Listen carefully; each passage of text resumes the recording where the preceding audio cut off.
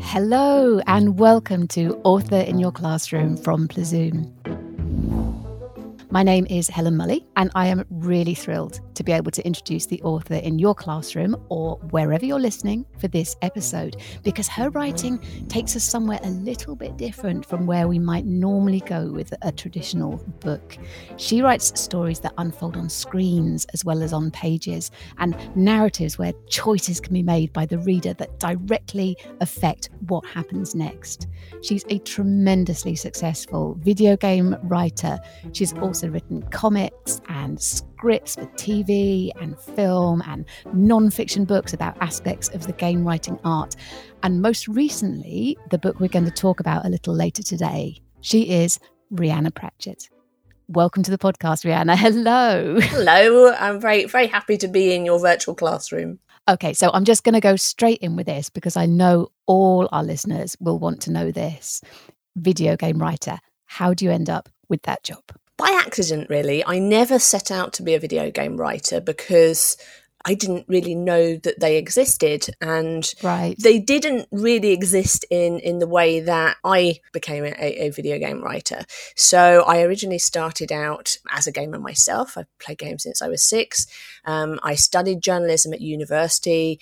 I really wanted to get into film journalism, but I couldn't find a way to crack through that. And so I decided to try and get some work in games. And I got some freelance work, working for a few publications. And then I got a full-time job working on PC Zone magazine, which was a PC games magazine.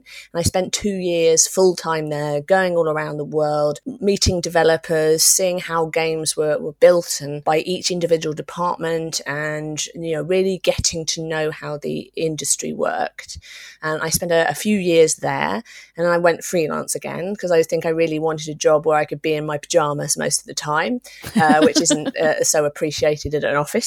And I started doing more games reviews for different publications and newspapers and websites, all that kind of thing. And I was asked to be a script editor for a game called Beyond Divinity, which was an RPG game, a role-playing game by Larian Studios, who are still going very strong with the Divinity Original Sin games at the moment.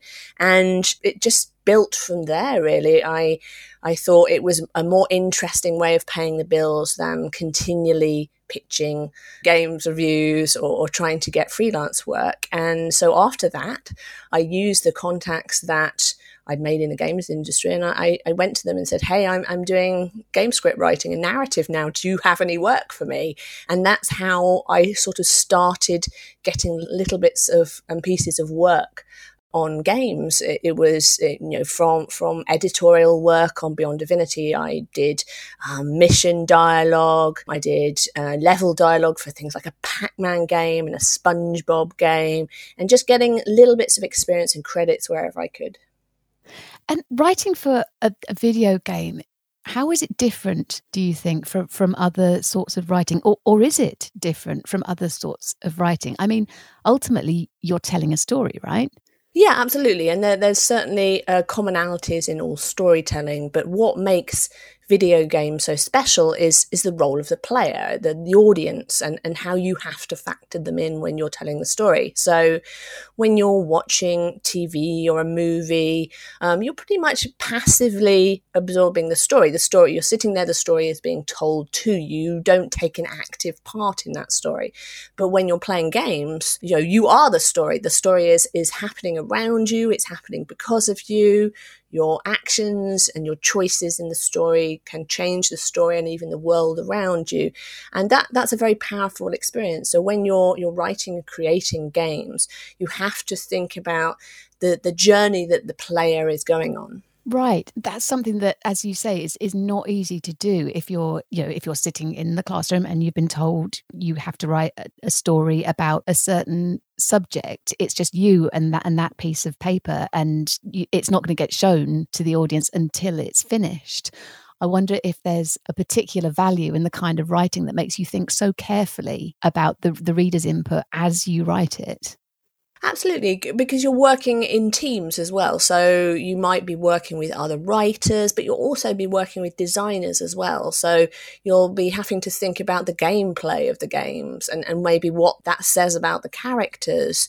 In writing, we say action equals character, meaning what a character does, that's what really shows you who they are inside. Sorry to interrupt you, Rihanna, but that is exactly what the teachers mean when they say to the pupils, show not tell. Yeah. And all the pupils listening will be familiar with that. That's exactly the same idea. Yeah. It's really important. I just wonder if, on the curriculum in classrooms, there are all these different types of writing that children learn about, narrative and reports and recounts and persuasive writing. I just wonder if there's a little gap there. And I wonder if action writing or games writing should maybe be slipped into the curriculum there. What do you think? I think it's very interesting to kind of think about the actions that your characters are doing, and also things like environmental storytelling are huge in games. Like every entertainment medium, every kind of story uses the environment to help tell the story, to show you a bit more about the characters in the world. It might be like someone's messy bedroom, or it might be what a planet looks like. Mm-hmm. But in games, and you'll see on, say, plays or a TV, you'll see scenes that have environmental storytelling as part of it. But in games, you can poke around in every single corner. You can the real estate for environmental storytelling in games is so huge, because your players can look at everything for as long as they want. So you can really use it to your advantage. It sounds so exciting and so empowering as a way of writing. I mean, you really are creating worlds, aren't you? And then watching to see what happens in them, almost. Absolutely. A lot of what you do is world building, and often when you start off working on a game, you're doing a lot of heavy thinking about the world and the characters, and it's what I call building the body of the iceberg. So with icebergs, most of the iceberg is under the water, and there's just the tip that is what we can see. So I think stories are a little bit like that too. So the tip is what you see and experience in the story, and the body of the iceberg is everything else that got you to that moment. So all the hard thinking that you've done about the characters and the world and how everything is put together. It could be that you know about the characters' pet peeves or their favorite biscuit or what pets they have, and it might not actually come out in what you're writing, but it makes the characters feel more real, and it sort of helps your writing in quite an invisible way. That makes a lot of sense. And as well as the video games writing, one of the many other ways of writing that you've experienced is writing comic books. And again, I think that's something that a lot of our listeners will be interested in. A lot of our listeners will enjoy comic books, and they might have it in their head that comic books, like video games, are sort of in a very different category from proper books, from actual, real reading books, that these are different kinds of stories and almost maybe not as valuable as stories. Is that something that you can understand? Is that something that you would argue? I think it's a little bit snobbish, really. I mean, I don't like saying that any story has more value than another story. I mean, what you enjoy and engages you, that has value to you. It might be that something else engages another person and that has value to them. But I grew up with comics as well as I grew up with games, so I was very delighted to be able to get to write for them, and I got to write for them as part of the video game. So that the first comics I did were for a game called Mirror's Edge that I had written, and I got the opportunity to work for DC and do a mini series of Mirror's Edge comics. So it's just 6 issues, and I think I wrote a little, like a teaser 8-page issue to go out at Comic-Con, I think. And that was really good fun because I could fit everything that I couldn't get into the game into the comics. So I could, you often find yourself as a writer in games in a situation where, you're not in control of everything. You're part of a team, and there are going to be other people who have their views on the level design, on the gameplay. And so everyone is sort of competing for what is best for their particular discipline. in. And writing is part of that, but you're going to have a lot of battles because the needs of gameplay don't always align with the needs of narrative. Right. And so with Mirror's Edge, a lot of the game had been designed when I came on board. So I had to write and wrap a story around what was there. So it's a bit like working backwards. Yeah. So the sort of, I knew where the character had to go. I just had to sort of get them there kind of physically and kind of emotionally as well. And, you know, take the levels that were there and wind a story around them, which is the complete opposite way to how you would work in other mediums. And so that meant a lot of what I would have liked to have done if I'd maybe been there at the start of the project when it was starting up. I had lots of ideas for that, and that meant I could kind of fold it into the comics that I was writing. And sure. That helps a lot, kind of, you know, it's very cathartic actually being able to do that. And it was the same experience with the Tomb Raider comics that I did with Dark Horse. And I could have a lot more fun in the comics because I was more in charge of things. I wasn't, the team was a lot smaller. When you're working on a game like Tomb Raider, you have hundreds of people all around the world working on it. With comics, it's a much smaller team. It's sort of you and the artist and the editors, the letterers, the colorists, and a kind of a much smaller team. And I think I had a couple of people telling me and you know what I could and couldn't do, but I didn't have lots and lots of people giving feedback. I had a little bit more freedom to do what I wanted with the characters, and I had like Lara Croft dressed as one of the Bennett sisters from Pride and Prejudice fighting bad guys on the London Underground, and I had one of the characters fending someone off with a cupcake, and like lots of fun things like that. So I had one of the characters in the games, you meet his cats and things like that. It can be really fun for expanding the world out, and in the case of the Tomb Raider comics, that they actually sort of bridge the gap for players in between the first and the second game, so that the comic series came whilst we were sort of developing the second game, and then the last series of comics, the last arc of comics, they've actually directly folded into the second game, which was called Rise of the Tomb Raider, and so it gives kind of your players something to sort of keep them going whilst you're working on the games. Absolutely, and it moves them between mediums as well, which is really good, I think. And now there's this fighting fantasy book called Crystal of Storms, which is kind of, I suppose it falls somewhere in between the video game and the comic, in that you have that control as the writer, but then of course, because it is an interactive book, the reader has some kind of input as well. Tell me a little bit about the skills that it took to put that kind of a book together.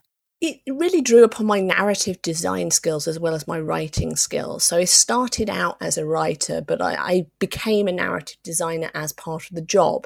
And narrative design in video games, how best to define that? Well, writing is probably what we kind of most traditionally understand. And it's the word bits. The word bits, I like that. And so it's a sort of traditional writerly things. Yeah. Narrative design is the ways in which that story gets to the player. So it's about combining narrative with mechanics. And narrative designers have one foot in the camp of narrative and one foot in the camp of design, as the title suggests. And so it's not just the story you tell in games, it's how you tell it. Right. And with narrative design, you could be telling a story through very movie-like cinematics, like something like Tomb Raider or Heavenly Sword has very cinematic scenes. And with Heavenly Sword, we actually had Andy Serkis, who played Gollum in Lord of the Rings, as our antagonist, King Bohan, and also as our dramatic director. So he took all our actors down to Weta, where they did all the mocapture for Lord of the Rings, and they captured face and body mocapture for the first time in one place. So I think normally facial and body mocap is captured separately, but we captured it all together, and it's the first time that had been done before, and that was back in sort of 2006, I think. And you can look at games like Limbo or Inside, and they don't have traditional text or voice act in the game. That the story is told through the visuals, it's told through the level design, it's told through the mechanics. Or something like Virginia, where the characters just use gestures to kind of communicate themselves, right. And they don't ever talk to you. there's so many different ways of communicating the story to the player, and that's really what kind of narrative design is. I sort of picked that up whilst I was working on the writing side of things, and I think that became very handy because I had to narratively design the world to start with. I had to have a framework for how I was kind of going to spin the story. So I had the idea of this archipelago of islands in the sky, these 5 islands with a 6th island in the center, and each island, well, they were a little bit like a level in a video game, I think. Yeah. And so each had its own kind of role in the economy of the Pangaria, which is the archipelago. And so one is kind of devoted to farming and agriculture. One is about kind of water production. One is about sort of trade. One is about technomancy, which is the sort of half magic, half technology that underpins the world. And so I thought a lot about that first, that framework of where I was going to take the reader.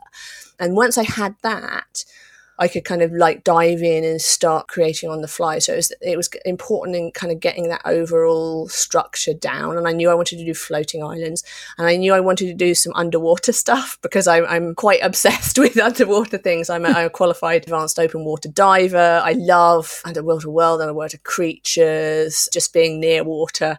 I find comforting and exciting. And so I knew I wanted to do some of that as well. So I sort of did the construction of the world a little bit to start with, just enough to kind of give me an idea of where I was going with the kind of writing part, which I was very helped by John Green, who was my kind of fighting fantasy editor. So he would advise me about how to structure fights and things like that, because in a book can't remember where you've been and who you've talked to in the way that a video game can. So you're sort of limited in that kind of way. So you sort of have to find ways around that, and you can do some kind of fun stuff like, you know, having different stages in boss fights where something unexpected happens in the fight and you have to do an extra dice roll, and then maybe another monster turns up, and just kind of he helped me with the kind of nitty gritty of fighting fantasy stuff, and also the language and which words were uppercased and which words were maybe a little bit too modern for the world. So I wasn't allowed to use the word sandwich.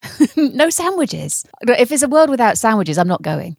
Who wants to live in that kind of world? But I did get pie in there, and pie is pretty good. So Oh, okay. Well, I'll probably accept that. I mean, it sounds great fun to write. You're really allowing your imagination to fly, but it's also so massively controlled, isn't it? You really do have to know where everything is and where you're going and what all the pathways are. I remember when I must have been in year 7.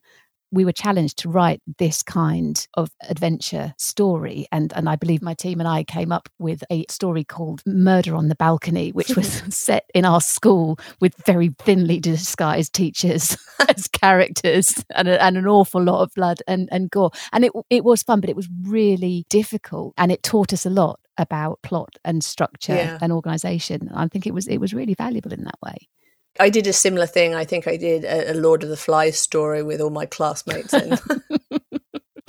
Rhianna, we always ask our guests to read a little from one of their books as part of the podcast. So I thought what we might do here, as your book is a little bit different from those that we often hear from, is that if you start reading, and then maybe I could make the choices when they come up and we could see where we go. What do you think? Is that all right? Okay, yeah, let's do it. Okay, well, I'll just pause the recording for a moment then while we both get ready, and then we'll come back for some adventure.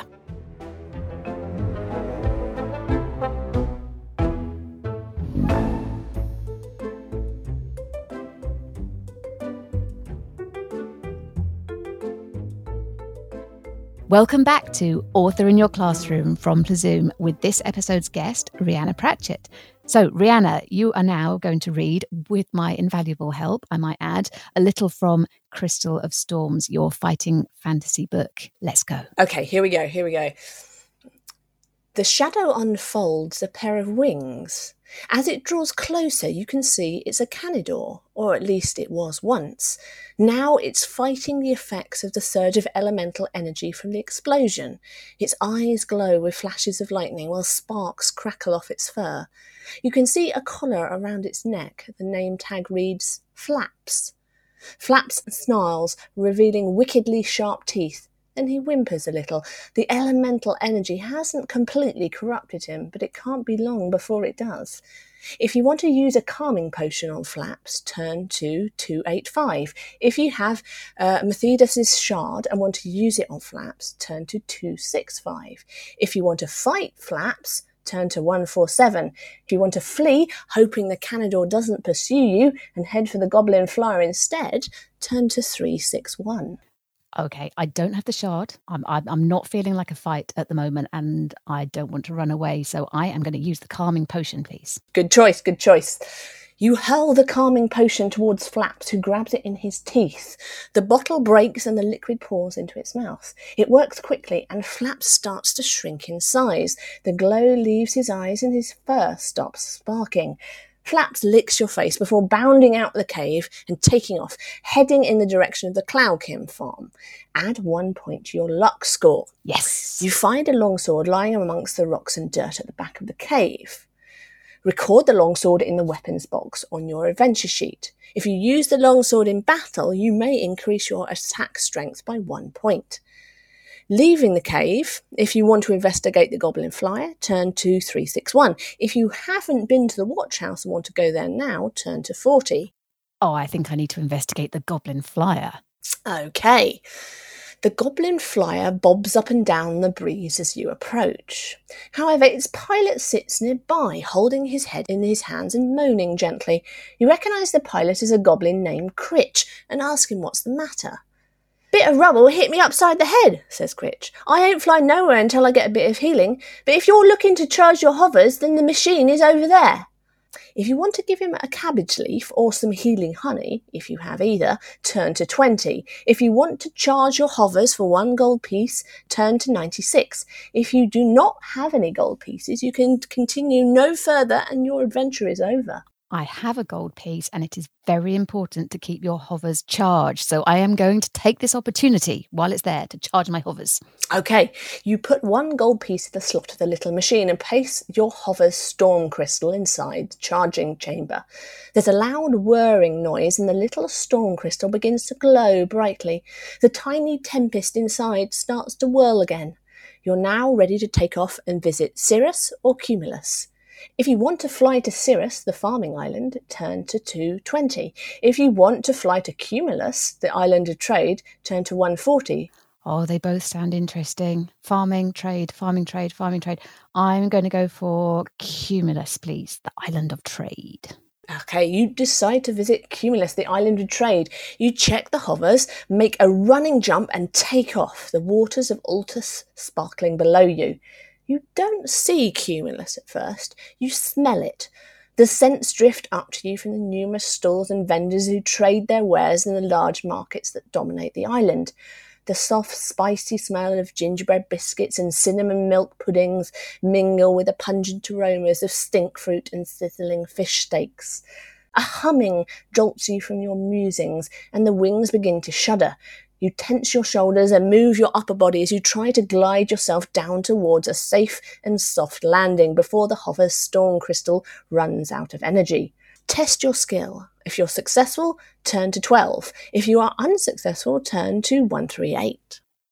You see, this is the point at which I would have to roll a die, and I don't have a die, so I think this is your adventure is over. My adventure is over. Oh no, I really enjoyed that.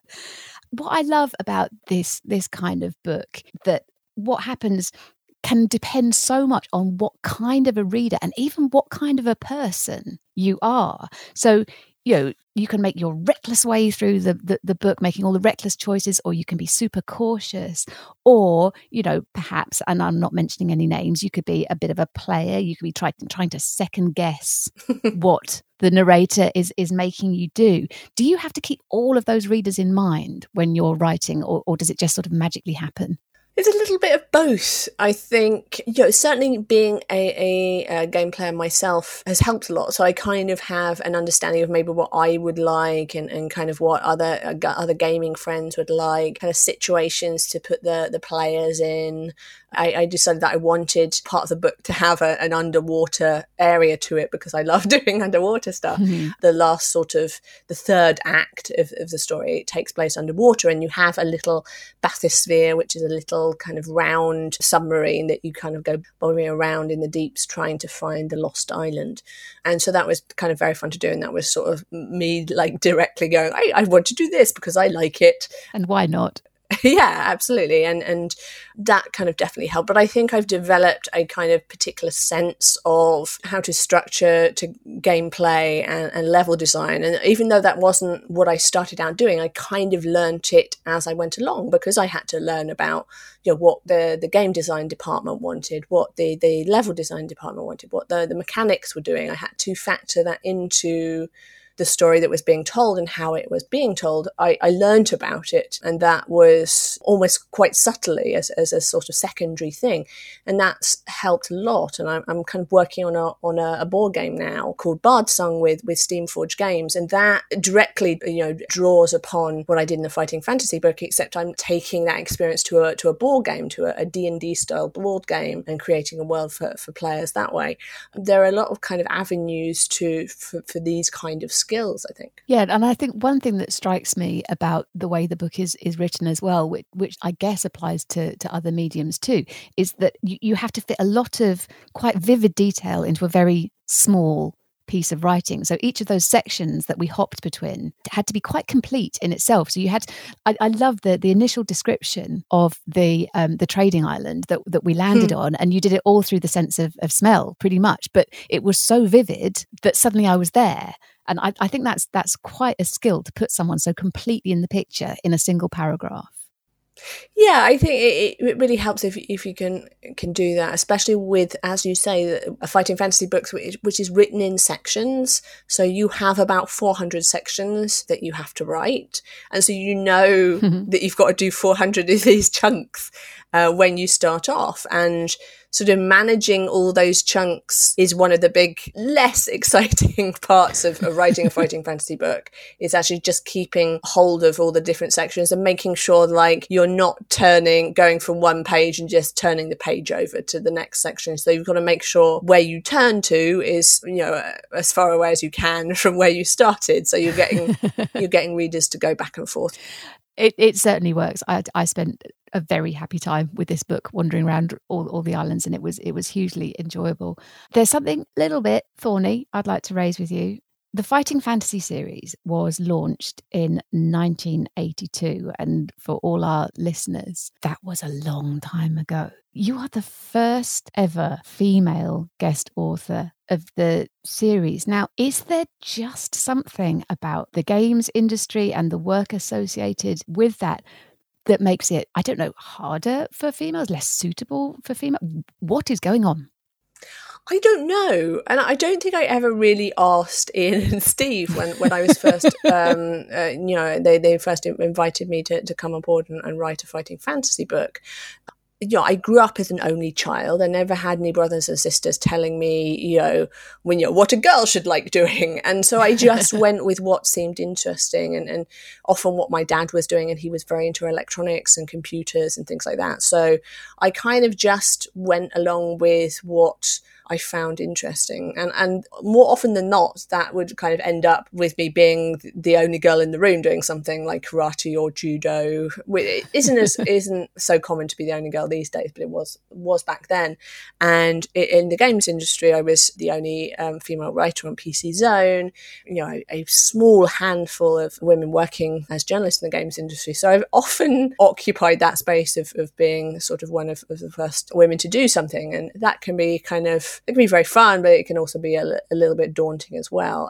I don't think there's absolutely nothing that would hold a woman back from writing a fighting fantasy book. It certainly helped for me that I had done a lot of work in games, and so I had a real sense of design and flow and creating an experience for the player. I think was very useful. So I think the fact that I come from the games world and I had that background was very, very useful. I think it was easier for me coming from a game design background than maybe it would if I'd come already as a novel author. Sure, but just to clarify, that games design background, there's absolutely no reason why it shouldn't be as open to girls as it is to boys. Yes, it's absolutely as open to girls as boys, and in fact we would like to get as many girls as possible, but because there's not as many girls and young women working in games, and yeah, I want to encourage them in. Brilliant. Well, then maybe there are some girls listening to this podcast now who might be sparked by this to go off and explore and see a little bit more about what that is about. We're starting to run out of time. I just wanted to take a moment to remind the grown-ups listening about the special free resources pack that we produce to go with every episode of Author in Your Classroom. And the idea is that children can take what they've heard and they can use it to influence their own writing. The packs are available from plazoom.com, and details, as always, are in the episode notes. I'm just going to pause the recording again so everyone can make a note of that, and then we'll be back, Rhianna, if that's okay, for a few last words.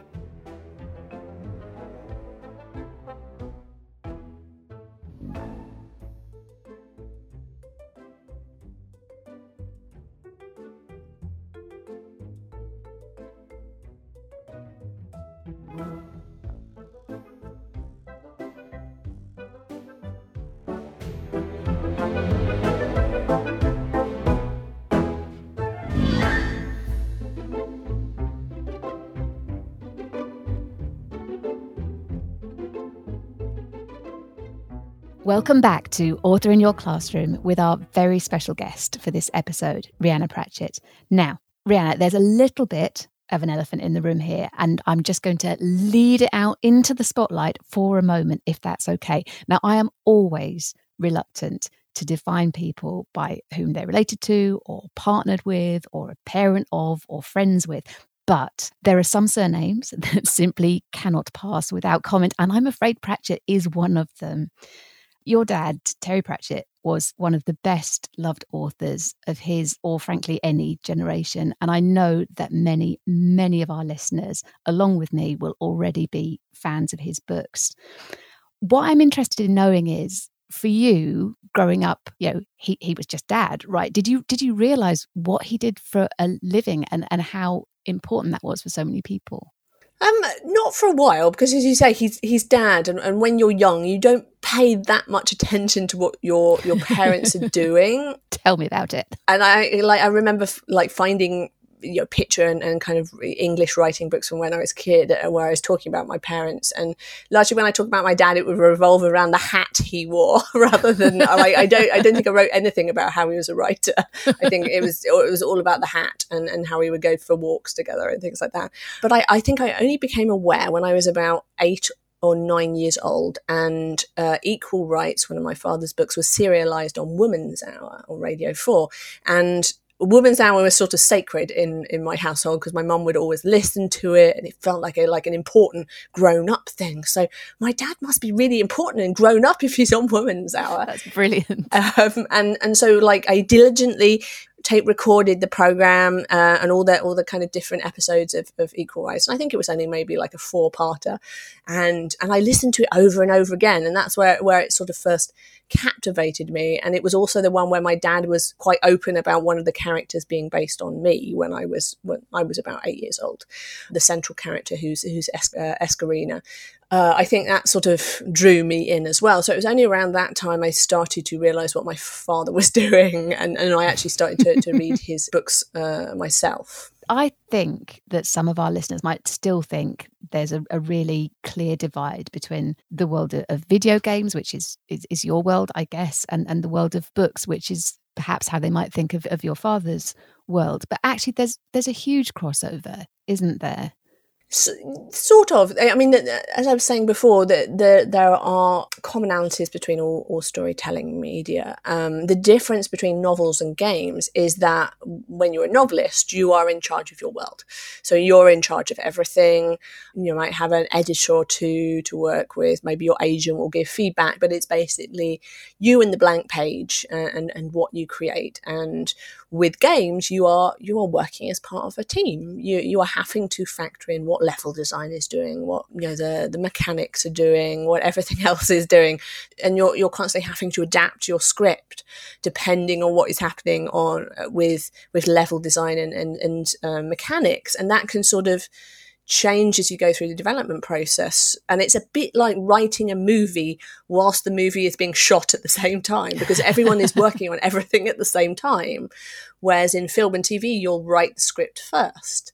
And that will get, developed until it's at a good standard. But with games, you're writing everything whilst everything is being built at the same time. Yeah, and it sounds like such an exciting process. And I really do hope that our listeners go off and just explore and find out a little bit more about what's involved. If any of them do that and they really end up feeling that writing for video games is something that they would like to do when they're a bit older, do you have just one key piece of advice that you could give them that might be useful to them now? Oh, I normally give 3. Oh, go on. All right, I'll let you have 3. Okay, so it's play lots of games, which is the best one. This is advice they will take on board very happily. Play lots of games, play lots of different kinds of games, different genres of games, from little indie games up to big AAA games. Look at the different way that narrative is used in those games. It can be through cinematics, it could be through just the level design itself or the mechanics itself, and particularly look at the areas that are unique to games, that the ways in which games can communicate story that are unique to games, through the mechanics, through the level design, that kind of thing. Yeah. Practice your writing. A writer writes. So to keep on honing your skills, every writer should constantly be learning, constantly be improving themselves. And that goes for writers that are just starting out to writers who have been doing it for 20 or 30 years. You're always learning. And also read as well. Read around, subjects, read history, read philosophy, read the newspaper, be a sponge for stories, be a sponge for people's experiences. A writer has to have an open mind. And then, later on, network, go to conferences and festivals that are about games and game design, because you'll often find when it comes to narrative, there are talks there about narrative. Sometimes the whole day is devoted to kind of narrative, and find events that have show floors where developers will be showing off the games that they're working on, and they'll often be in early stages, and you can make friends, you can make contacts, and sometimes that can help turn into work later on. I think that is advice that the young listeners and the grown-up listeners will be very, very happy with. Rhiannon, thank you so much. And thank you for having me. Oh, it's been great having you. Thanks for being our guest for this episode. It's been absolutely fascinating. And to all our listeners, thank you as always for being here. We'll be back soon with another author in your classroom. See you then. Bye-bye.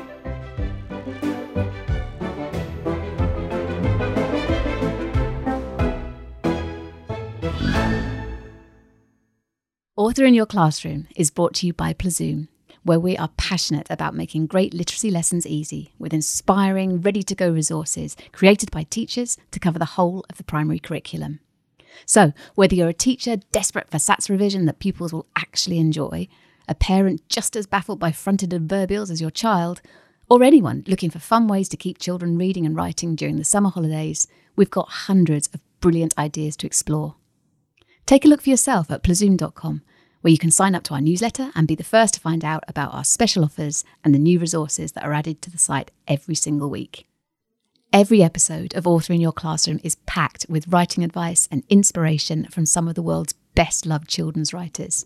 Plus, there are free activities and worksheets based on each author's work to spark children's imagination on plazoom.com. Just check the episode notes for links and more. You can subscribe for free wherever you get your podcasts. We want to reach as many pupils in as many classrooms as possible, so please do give us a rating or a review, but above all, tell your colleagues about us and help spread the word. We know that a love of reading opens doors, not just to success at school and beyond, but to a lifetime of excitement, adventure and discovery. Let us help you make it happen with Author in Your Classroom and Plazoom.